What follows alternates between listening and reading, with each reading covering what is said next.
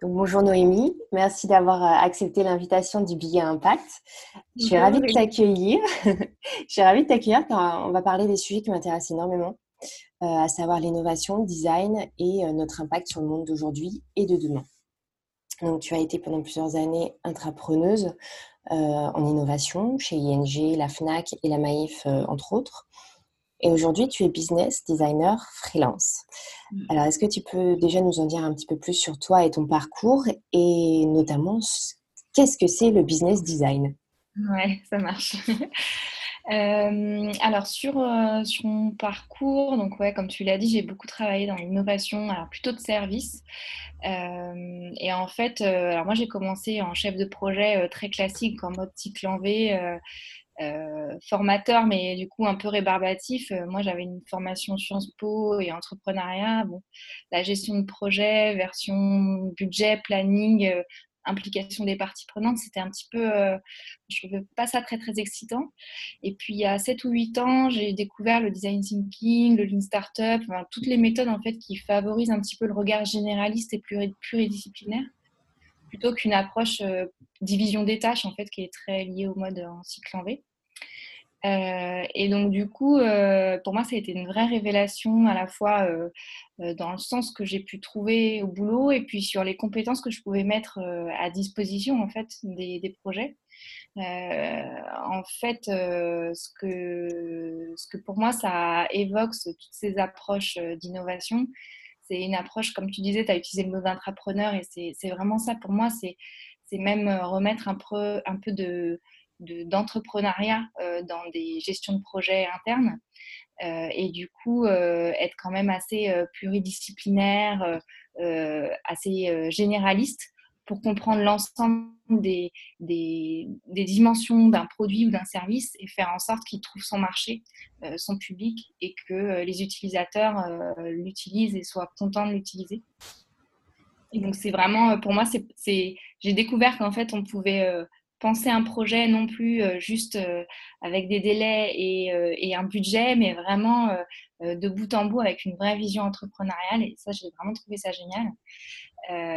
Et ce que j'ai pu constater, en fait, et qui m'a amené à aller vraiment sur ce truc du business design que je trouve vraiment fascinant et dans un moment qui est vraiment passionnant, je trouve, dans l'innovation, c'est qu'en fait, il manque encore un petit peu, je trouve, dans beaucoup d'approches, la conception itérative du modèle économique et comment est-ce qu'en fait on peut imaginer au début d'un processus d'innovation un modèle, un pricing, une manière de distribuer, qui au fur et à mesure qu'on va rentrer dans un processus d'innovation via le design thinking, on pourra peut-être en discuter un peu plus, mais qui est cette approche itérative, créative, d'expérimentation où en fait on commence avec une idée et une cible et puis on finit sur complètement autre chose parce qu'en fait on a tellement appris en allant se confronter au terrain, en allant interviewer les utilisateurs, en essayant de comprendre où est la vraie valeur, que l'idée initiale de début qui paraissait géniale euh, aboutit à vraiment autre chose qui est tout aussi génial, mais vraiment complètement différent. Et du coup, en fait, faire évoluer les modèles économiques au fur et à mesure qu'on fait évoluer le concept et l'idée générale du produit. Donc voilà, le business design pour moi, c'est vraiment ça, c'est faire évoluer toute la stratégie économique au même rythme qu'on fait évoluer le concept du produit et de l'innovation en tant que telle. Rien n'est figé en fait. Exactement, Tout ouais. est toujours en mouvement. C'est pas justement ça par rapport à ton accompagnement des entreprises en business design. Est-ce que c'est quelque chose qui est facile à faire passer comme concept que bah voilà, rien n'est figé et qu'il faudra de toute façon travailler sur la durée de manière itérative? Euh, Moi, je trouve beaucoup d'écho auprès des designers de services. Donc, vraiment, les gens qui conçoivent d'un point de vue UX, UI, recherche utilisateur. Enfin, vraiment, les gens qui sont déjà dans cette logique-là et qui sentent qu'ils ont vraiment Ouais. Ils besoin sont un de. peu prescripteurs au sein de l'entreprise, du C'est coup. ça, exactement. Parce que souvent, c'est pas leur majeur, c'est pas leur dominante. Et en même temps, c'est les attentes fortes des comités de direction sur les projets d'innovation. Donc effectivement, c'est plutôt par ce biais-là que je rentre. Et puis en plus, du coup, pour moi, c'est hyper agréable parce qu'après, on est vraiment sur les mêmes modes de fonctionnement et on arrive assez bien à s'intégrer ensemble. Mais après, plus dans une logique en partant du haut, c'est plus difficile. Ouais, Parce que du coup, j'imagine. voilà, c'est pas du tout les manières encore de penser ou Beaucoup de de choses à voir. bousculer. Ouais, c'est ça. Et du coup, bah, actuellement, dans ton accompagnement des entreprises, d'ailleurs, est-ce que tu ne travailles que pour des entreprises ou est-ce que, je ne sais pas, aussi des associations ou Des des... associations, des scopes, ouais. D'accord, C'est aussi beaucoup partie des territoires que j'investis parce que je trouve que c'est intéressant de mettre ces outils-là dans les mains de secteurs qui ne les ont pas encore et où ouais, il y a tellement à faire. Donc, oui, terrain tout à vierge. fait. Ouais. Et du coup, quels sont les sujets, alors bon, je ne veux pas dire entreprise, mais pour lesquels enfin, sur lesquels tu accompagnes les différentes structures en ce moment, quels sont les besoins un peu phares en ce moment, sans rentrer bien évidemment dans les aspects confidentiels ou quoi que ce soit, hein, mais est-ce que tu sens des grandes tendances en fait? Euh, alors, c'est assez difficile parce que moi, je suis très sectorisée.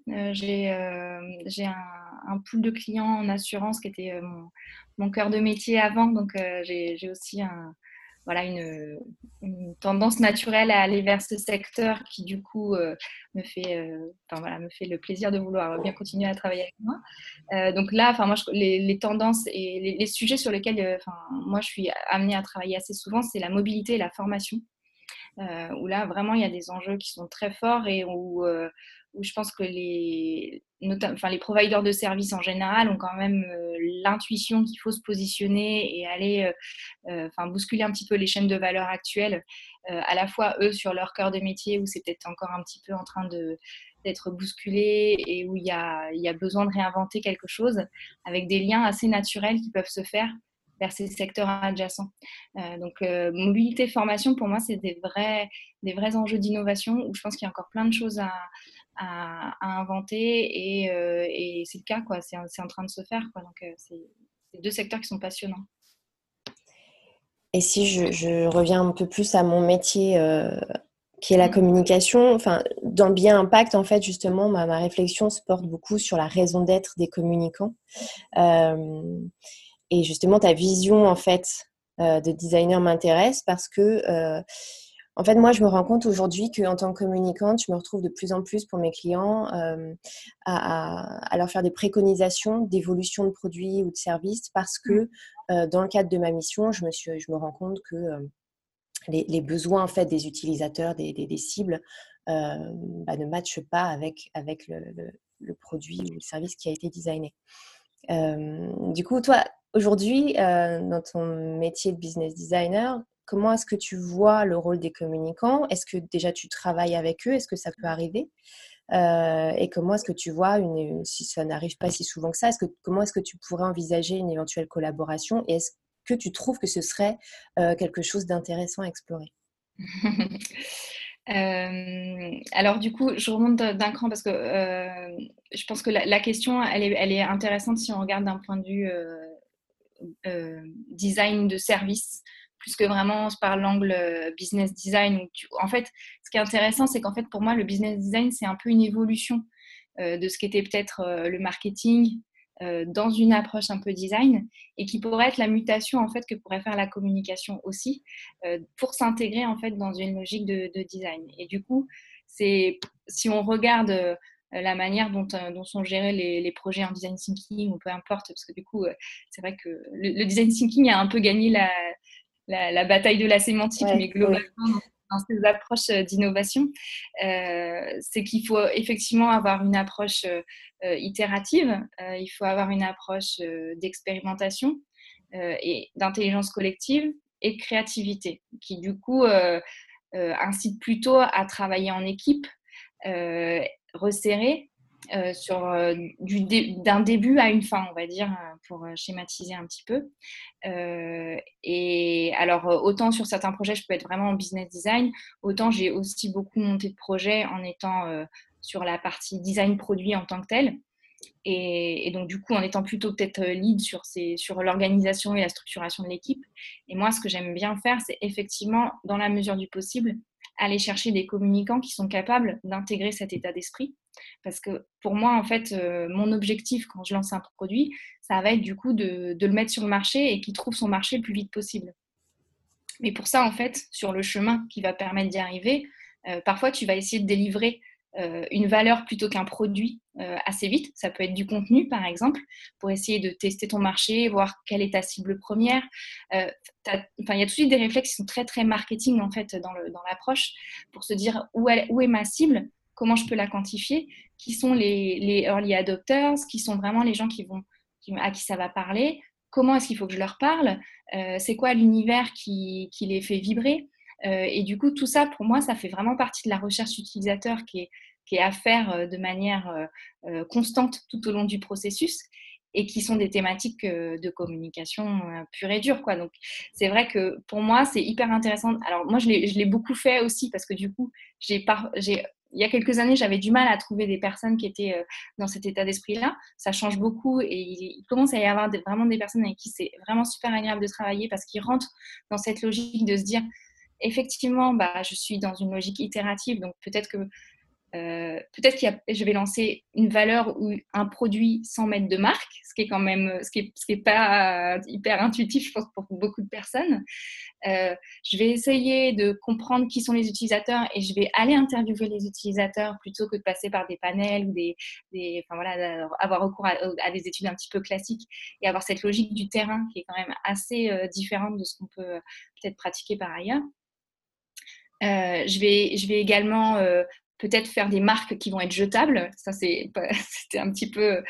Je l'ai fait quelques fois et c'est pas évident, je crois, quand on a mis vraiment beaucoup d'énergie à construire une marque, un univers, une identité, de se dire, ben, en fait, on s'est planté sur la cible. Et donc, en fait, il va falloir tout refaire. Et ça, c'est des choses qui sont pas faciles à accepter, du coup, de faire. Il y a ce truc aussi de faire exigeant, mais léger en termes de charge, qui est du coup un vrai état d'esprit. En fait, si je fais du jetable, dans ces cas-là, il faut peut-être pas que j'investisse trop de temps, mais il faut quand même que ça ait la gueule d'une marque, quoi. Donc, c'est quand même des manières de penser qui sont qui sont peut-être nouvelles pour certaines personnes, mais par contre, il y en a qui rentrent direct dedans et pour qui c'est assez naturel. Mais c'est vrai qu'il y a quand même pas mal de challenges. Il y a aussi celui, je pense, de penser grand, mais de commencer petit en termes de stratégie de communication ou stratégie marketing. Tu as des stratégies de lancement qui consistent à d'abord créer ta communauté avant même de délivrer ne serait-ce qu'un petit peu de valeur. Et donc là, tu vois que le rôle du communicant, il est clé, mais du coup, il se dit, mais qu'est-ce que je vends en fait? Et en fait, pour l'instant, tu ne vends rien. On fait la recherche utilisateur en créant de la valeur autour d'une communauté. Et du coup, c'est vraiment des manières... je pense que c'est un rôle qui est vraiment différent. Une intégration directe dans la création de la valeur et dans la création du produit qui peut se faire carrément. Et enfin, moi, je la vois à 100% et je la pratique depuis plusieurs années. Et je trouve que c'est hyper riche en termes de collaboration. Mais voilà, ça nécessite des ajustements, je pense, sur la manière de travailler. Je ne sais pas ce que tu en penses d'ailleurs. Mais... Mais je trouve ça hyper intéressant ce que tu dis parce que moi, je l'ai vraiment vécu et je reviens à ce que tu disais au tout début quand tu t'es présenté, que tu avais commencé par de la gestion de projet un peu classique, on va dire, et que tu avais évolué vers quelque chose de plus itératif, etc. Et en fait, moi, je l'ai vécu dans ma pratique de la communication quand je suis passée de l'entreprise au statut d'indépendante, de freelance. J'ai dû revoir, en fait, moi j'étais énormément dans la gestion de projet aussi, de manière très classique. Donc tous les freins psychologiques dont tu viens de parler, toutes les pratiques un peu traditionnelles de la communication dont tu viens de parler, je les connais parfaitement, je les ai pratiquées et j'ai dû, en devenant indépendante, en devenant freelance, modifier complètement mon approche des choses pour le meilleur, hein. Enfin, j'en suis convaincue. Mais c'est vrai que ça a demandé quand même une certaine gymnastique intellectuelle pour pouvoir se débarrasser un petit peu de certaines habitudes qui sont ancrées depuis des années et puis aussi des traditions communicantes dans certains services d'entreprise. Donc oui, je comprends évidemment. Et comme tu le dis, je vois quand même aussi une évolution. Je sens qu'il y a un frémissement, entre guillemets, au niveau des communicants, qu'ils ont envie d'aller vers ça. Et je trouve qu'effectivement, on est sur une période très riche et très intéressante. Et je suis ravie de voir qu'on a la même vision des choses. En tout cas, il y a un Euh, truc que j'ai jamais fait, ouais. mais que je trouve super intéressant, c'est vraiment un binôme entre un vrai user researcher et un communicant pour vraiment euh, concevoir très en amont et avec des vrais retours terrain, une compréhension de la cible et des personas hyper fines et qui déjà anticipent les stratégies de communication possibles. Ça, je ne l'ai jamais fait, mais je pense que, et tu vois, enfin, on discutait juste avant là, de formation design thinking, pour moi, des communicants qui se forment à la recherche utilisateur, ça, c'est hyper précieux parce que du coup, maîtriser ces techniques de compréhension des besoins avec l'œil d'un communicant, ça, je trouve que c'est vraiment un truc hyper intéressant et qui est encore assez rare. Donc, je trouve que ça a vraiment de la valeur. Bah, en fait, on se rend bien compte qu'effectivement, le cœur, c'est l'utilisateur et que tout part de là. Et autant pour le communicant que pour le designer, en fait, on a besoin de cette matière pour travailler de manière efficace. Et en fait, tout se nourrit. C'est un cercle vertueux puisque la recherche utilisateur, en fait, sert pour designer le produit ou le service. Et ensuite, nous, on fait la promotion de ce produit ou de ce service, mais dans notre action de communication, en fait, on recueille aussi du feedback de la part des utilisateurs qu'on renvoie derrière aux designers. Donc, en fait, on ne fait pas le même métier, mais on a les mêmes objectifs quelque part. Ouais, ouais, complètement. Et c'est vrai que tu vois ce que je disais sur comment est-ce que le business design, finalement, c'est une dérivation du marketing dans une approche design. Il y a ce truc, peut-être une petite mutation, tu vois, des manières d'appréhender le métier, mais finalement les mêmes fondamentaux en termes de compétences, et juste rentrer dans l'approche. Et sincèrement, tu vois, moi, franchement, faire des business plans ou des études de marché, ça me gave. Mais faire du business design, je trouve que c'est génial, quoi. Franchement, parce que tout de suite, tu es en contact avec l'utilisateur, tu comprends, tu vois tout de suite la valeur qui est délivrée, l'objectif produit qui est très très clair, que tu partages avec l'équipe. Enfin, en fait, ce qui est hyper intéressant, c'est que c'est toujours un aller-retour hyper rapide entre la stratégie et le terrain. Et du coup, enfin, moi j'adore ça et je trouve que ça remet vraiment beaucoup de valeur et de sens dans ce que tu fais aussi au quotidien, quoi. Tu vois rapidement le résultat de tes actions, en fait, et, euh, et c'est valorisant. C'est vrai que Mm. parfois en communication, alors c'est peut-être un peu moins le cas aujourd'hui avec toutes les statistiques qu'on a à disposition, mais c'est vrai que souvent la communication, on nous dit, bon, on sait pas trop, vous dépensez du budget, mais on sait pas trop ce que vous rapportez, quoi. Alors que là, effectivement, si on se met plus dans une démarche très concrète, je pense qu'on a beaucoup à retirer, nous les communicants, de cette collaboration, en fait. J'ai une autre question pour toi sur ton métier. Est-ce que, comment est-ce que tu vois l'évolution de ton métier justement de business designer? Est-ce que tu en vois une déjà? Est-ce que tu as un peu une idée ce vers quoi toi tu as envie d'aller ou ce vers quoi le métier va aller? Ou tu te poses tout simplement pas la question parce qu'après tout, qui vivra verra. Euh, En fait, alors déjà, le business design en France, c'est assez récent.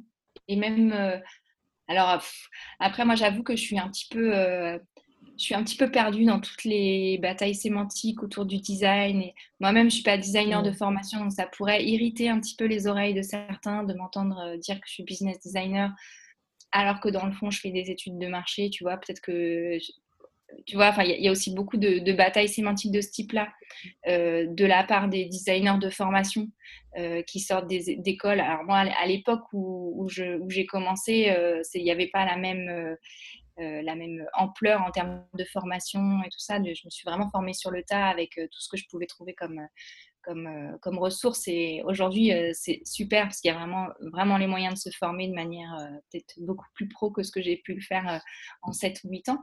Mais du coup, alors, en fait, moi, ce que je trouve si on regarde plus le paysage global, ce que je trouve hyper positif et la vraie tendance, c'est effectivement comment est-ce que tous les métiers peuvent se remobiliser autour de l'utilisateur et retrouver le sens autour de ça. Et tu vois, je pense que c'est un peu le sens de notre discussion.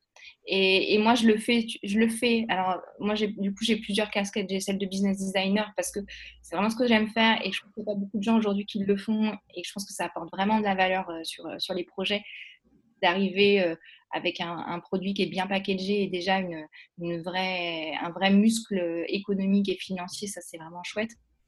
Mais globalement, sur la manière de travailler et de concevoir les projets, je pense que la dynamique, elle est vraiment celle de se recentrer sur l'utilisateur, de cycle court, voilà, de travailler ensemble et en petites équipes. Et ça, je trouve que c'est vraiment génial. Sur l'avenir de mon métier en tant que tel, je ne sais pas, franchement, je ne sais pas, parce que je te dis, c'est encore un petit peu récent. Même je ne sais pas si le terme de business design va trouver l'écho que j'aimerais qu'il trouve aujourd'hui en France, tu vois. Mais je pense qu'il y a quand même cette logique-là de concentration des métiers autour d'une logique, d'une nouvelle manière de travailler en tout cas. J'avais très envie de parler de ton nouveau site web, puisque, enfin moi j'adore hein, personnellement, mais c'est vrai qu'il est assez atypique, puisqu'on peut dire qu'il est plutôt frugal. Euh, et justement, donc j'invite tout le monde à aller le visiter, je mettrai le lien. Mais est-ce que tu peux du coup nous en dire un petit peu plus sur ta démarche, ton engagement sur cette thématique-là, et notamment d'ailleurs auprès de l'Institut du numérique responsable? Ouais. En fait, du coup, moi, c'est une autre manière que j'ai de plus en plus de regarder aussi la manière dont je design les services et les produits. C'est que dans le design de service, en fait, l'objectif, c'est de répondre à trois grandes dimensions qui sont la désirabilité vis-à-vis de l'utilisateur, la faisabilité d'un point de vue technique et la viabilité d'un point de vue économique. Et tout ça, une fois que tu as tout ça, normalement, tu es censé pouvoir sortir un produit qui trouvera son marché, qui répondra à des besoins utilisateurs et qui est faisable. Et sauf que dans le contexte actuel, je pense qu'il manque vraiment une dimension qui est la dimension de l'impact. Est-ce que le produit que tu vas servir, que tu vas proposer, est-ce qu'il s'intègre bien dans la société dans laquelle on vit et est-ce qu'il a un impact social et environnemental qui est cohérent avec les enjeux actuels? Ça, je pense que c'est la quatrième question qu'il faut de plus en plus qu'on se pose et que j'essaie d'amener de plus en plus dans les projets que j'accompagne. Et donc j'ai décidé aussi de l'appliquer à moi-même parce que bon, sinon c'était un petit peu trop facile. Et donc, du coup, j'ai eu cette réflexion sur mon site internet que j'avais lancé en fait quand j'ai lancé mon activité il y a un an de manière un petit peu rapide avec plein de grands principes sur la notoriété, l'image, tout ça, machin. Et en débutant sur WordPress aussi. Donc, c'était vraiment, on va dire, un gros baptême du feu un petit peu chaotique. J'ai passé pas mal de temps. J'ai sorti un truc voilà, où j'étais à peu près contente, où je pense qu'on comprenait bien ma proposition de valeur. Il y avait un truc un peu différenciant, machin. Mais voilà, je savais qu'il y avait beaucoup d'images, qu'il était quand même assez consommateur d'énergie. Voilà, ça m'avait toujours un petit peu titillé. Et puis, il y a quelques temps, je me suis rapprochée de l'Institut du numérique responsable, pardon, qui fait des formations, notamment sur comment concevoir des sites qui sont responsables d'un point de vue social et environnemental. Donc, c'est vraiment un truc pour moi qui fait écho aussi à mon job de tous les jours et qui donne des clés en fait assez simples pour pouvoir réduire l'impact, notamment d'un site internet. Surtout comme le mien, qui est quand même, voilà, j'ai pas le trafic de Google ou voilà. Donc du coup, c'était comment est-ce que je peux reconcevoir ce site-là en limitant son impact environnemental et en ayant une démarche d'accessibilité la plus large possible. Et donc j'ai repris tout mon site avec effectivement un, un thème work sobre. J'ai vraiment essayé de réinterroger un petit peu la fonctionnalité versus la sobriété. Qu'est-ce qui était vraiment essentiel? Est-ce qu'on a vraiment besoin de beaucoup d'images? Il y avait plein d'erreurs de code dans ce que j'avais monté qui faisait que du coup, il y avait aussi beaucoup de redirection et de chargement inutile. Donc, j'ai tout repris. J'ai pris un thème qui est extrêmement léger. J'ai capitalisé vraiment sur l'éditorial en essayant d'enlever le maximum d'images. Et en fait, j'aime bien parce que du coup, ça m'a vraiment je pense que j'arrive à mieux exprimer les choses avec cet éditorial. Certes, il faut faire l'effort de lire. C'est peut-être un peu moins corporate qu'avant. Il y a moins d'images, c'est moins joli.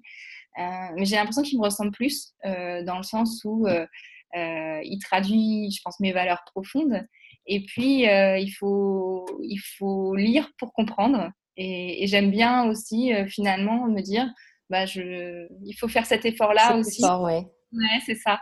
Et que limiter toutes les frictions, et je pense que ça veut dire plein de choses aussi en termes de design, mais limiter toutes les frictions, c'est pas forcément bon. Euh, et là, du coup, voilà, je me dis, il y a un effort à fournir pour essayer de comprendre ce que je fais. Intuitivement, on pourrait se dire que commercialement, c'est pas bon. Mais moi, je pense que du coup, ça va plus m'amener vers les gens qui ont envie de travailler avec moi. Et voilà, et du coup, en fait, j'ai ce parti pris-là et franchement, je suis super contente de la refonte de mon site qui maintenant, franchement, est très léger. Il y a un impact qui est vraiment limité. Il faut juste que je change d'hébergeur, là, je pense, pour être à peu près nickel. Mais voilà, du coup, je me dis, bon, ça, on va dire, c'est un poids de moins, en fait, parce que c'est vrai que ça titille quand même, tu vois. Tu te dis, tu lances ton site internet et enfin, j'avoue, WordPress, moi, je suis pas vraiment une spécialiste, donc pour moi, c'était aussi du tâtonnement. Là, j'ai vraiment tout repris, tout remis d'équerre. Et franchement, je suis beaucoup plus à l'aise avec ça et je trouve que c'est vraiment aligné avec moi. Donc voilà. Je trouve que c'est complètement en cohérence avec ta démarche globale que tu proposes. Et du coup, enfin, quand tu dis qu'effectivement, il est peu conventionnel, oui, c'est une réalité, mais je trouve qu'au contraire, il est vraiment avant-gardiste et que très bientôt, en fait, beaucoup vont t'emboîter le pas. Donc, au final, t'auras montré la voie à tout le monde. Ouais, j'espère en tout cas, parce que c'est pour la bonne cause en plus. Ah oui, mais voilà, enfin, je veux dire, là, on est carrément dans le sens de l'histoire. Et puis, en plus, cette sobriété, justement, comme tu disais, je trouve que ça permet déjà d'aller à l'essentiel, mais effectivement, de demander quand même à l'internaute de faire l'effort de lire l'explication, etc., qui est finalement assez courte, hein. Mais il y a un engagement quelque part de la part de l'internaute Ouais. qui est très intéressant, je trouve. J'ai une dernière question pour toi qui est sur la newsletter que tu diffuses et qui est là pour le coup sur une thématique dont on n'a pas encore parlé, qui est la prospective, les futurs en fait. Est-ce que tu peux nous en dire un petit peu plus sur ce travail éditorial que tu mènes? Ouais. Et je pense que globalement, c'est assez en cohérence avec tout. Ce que j'ai expliqué un petit peu, ça donne un petit peu l'explication globale, mais c'est vrai que globalement, moi, j'ai toujours besoin de donner beaucoup de sens, beaucoup de vision, et de me dire que ce que je fais s'inscrit dans un, dans un tout et que je trouve cohérent. Et donc, du coup, moi, j'ai beaucoup re-questionné, et notamment en me lançant à mon compte, l'impact de ce que je pouvais faire dans la société, dans le futur. Enfin, ça fait 10 ans que je bosse dans le digital et forcément, quand on voit où on en est arrivé, je me suis aussi beaucoup posé de questions par rapport à l'évolution des choses et finalement au fait que quand on est dedans, on a un peu des œillères, on ne regarde pas forcément la grande. Et bon, ça commence un petit peu à être des discours qui se démocratisent, mais globalement, le fait de dire ce qu'on est en train de faire, où est-ce que ça nous mène en fait? Les usages qu'on est en train de développer, qu'est-ce qu'ils vont devenir demain et comment ça va impacter la société et notre manière de vivre et notre futur commun en fait. Et du coup, alors enfin moi je trouve que c'est des réflexions en fait presque de l'ordre de l'éthique en fait qui m'ont toujours manqué en fait quand j'étais salariée, et donc j'ai repris la liberté d'avoir en étant indépendante. Et donc en fait j'ai effectivement décidé toutes les semaines d'écrire cette fiction sur demain, inspirée de faits d'actualité, en me demandant ce que les signaux faibles, les tendances que je vois qui m'interpellent un petit peu dans le quotidien, qu'est-ce qu'elles pourraient donner demain en termes d'usage ou de choix de société si elles devenaient mainstream en fait. Quelle société ça donne en fait. Et donc du coup, j'essaie d'écrire dessus. Alors j'ai beaucoup commencé avec de la dystopie, mais j'ai lu quelque part que la dystopie, c'était ce qui avait de plus facile à écrire. Et c'est vrai, ça ne demande pas vraiment d'effort en fait. C'est facile d'imaginer les choses qui pourraient se passer mal. Et donc depuis, j'essaie vraiment d'écrire souvent des choses positives qui donnent envie, et du coup d'essayer au moins de stimuler l'imaginaire sur ce que pourrait être demain, version un peu désirable.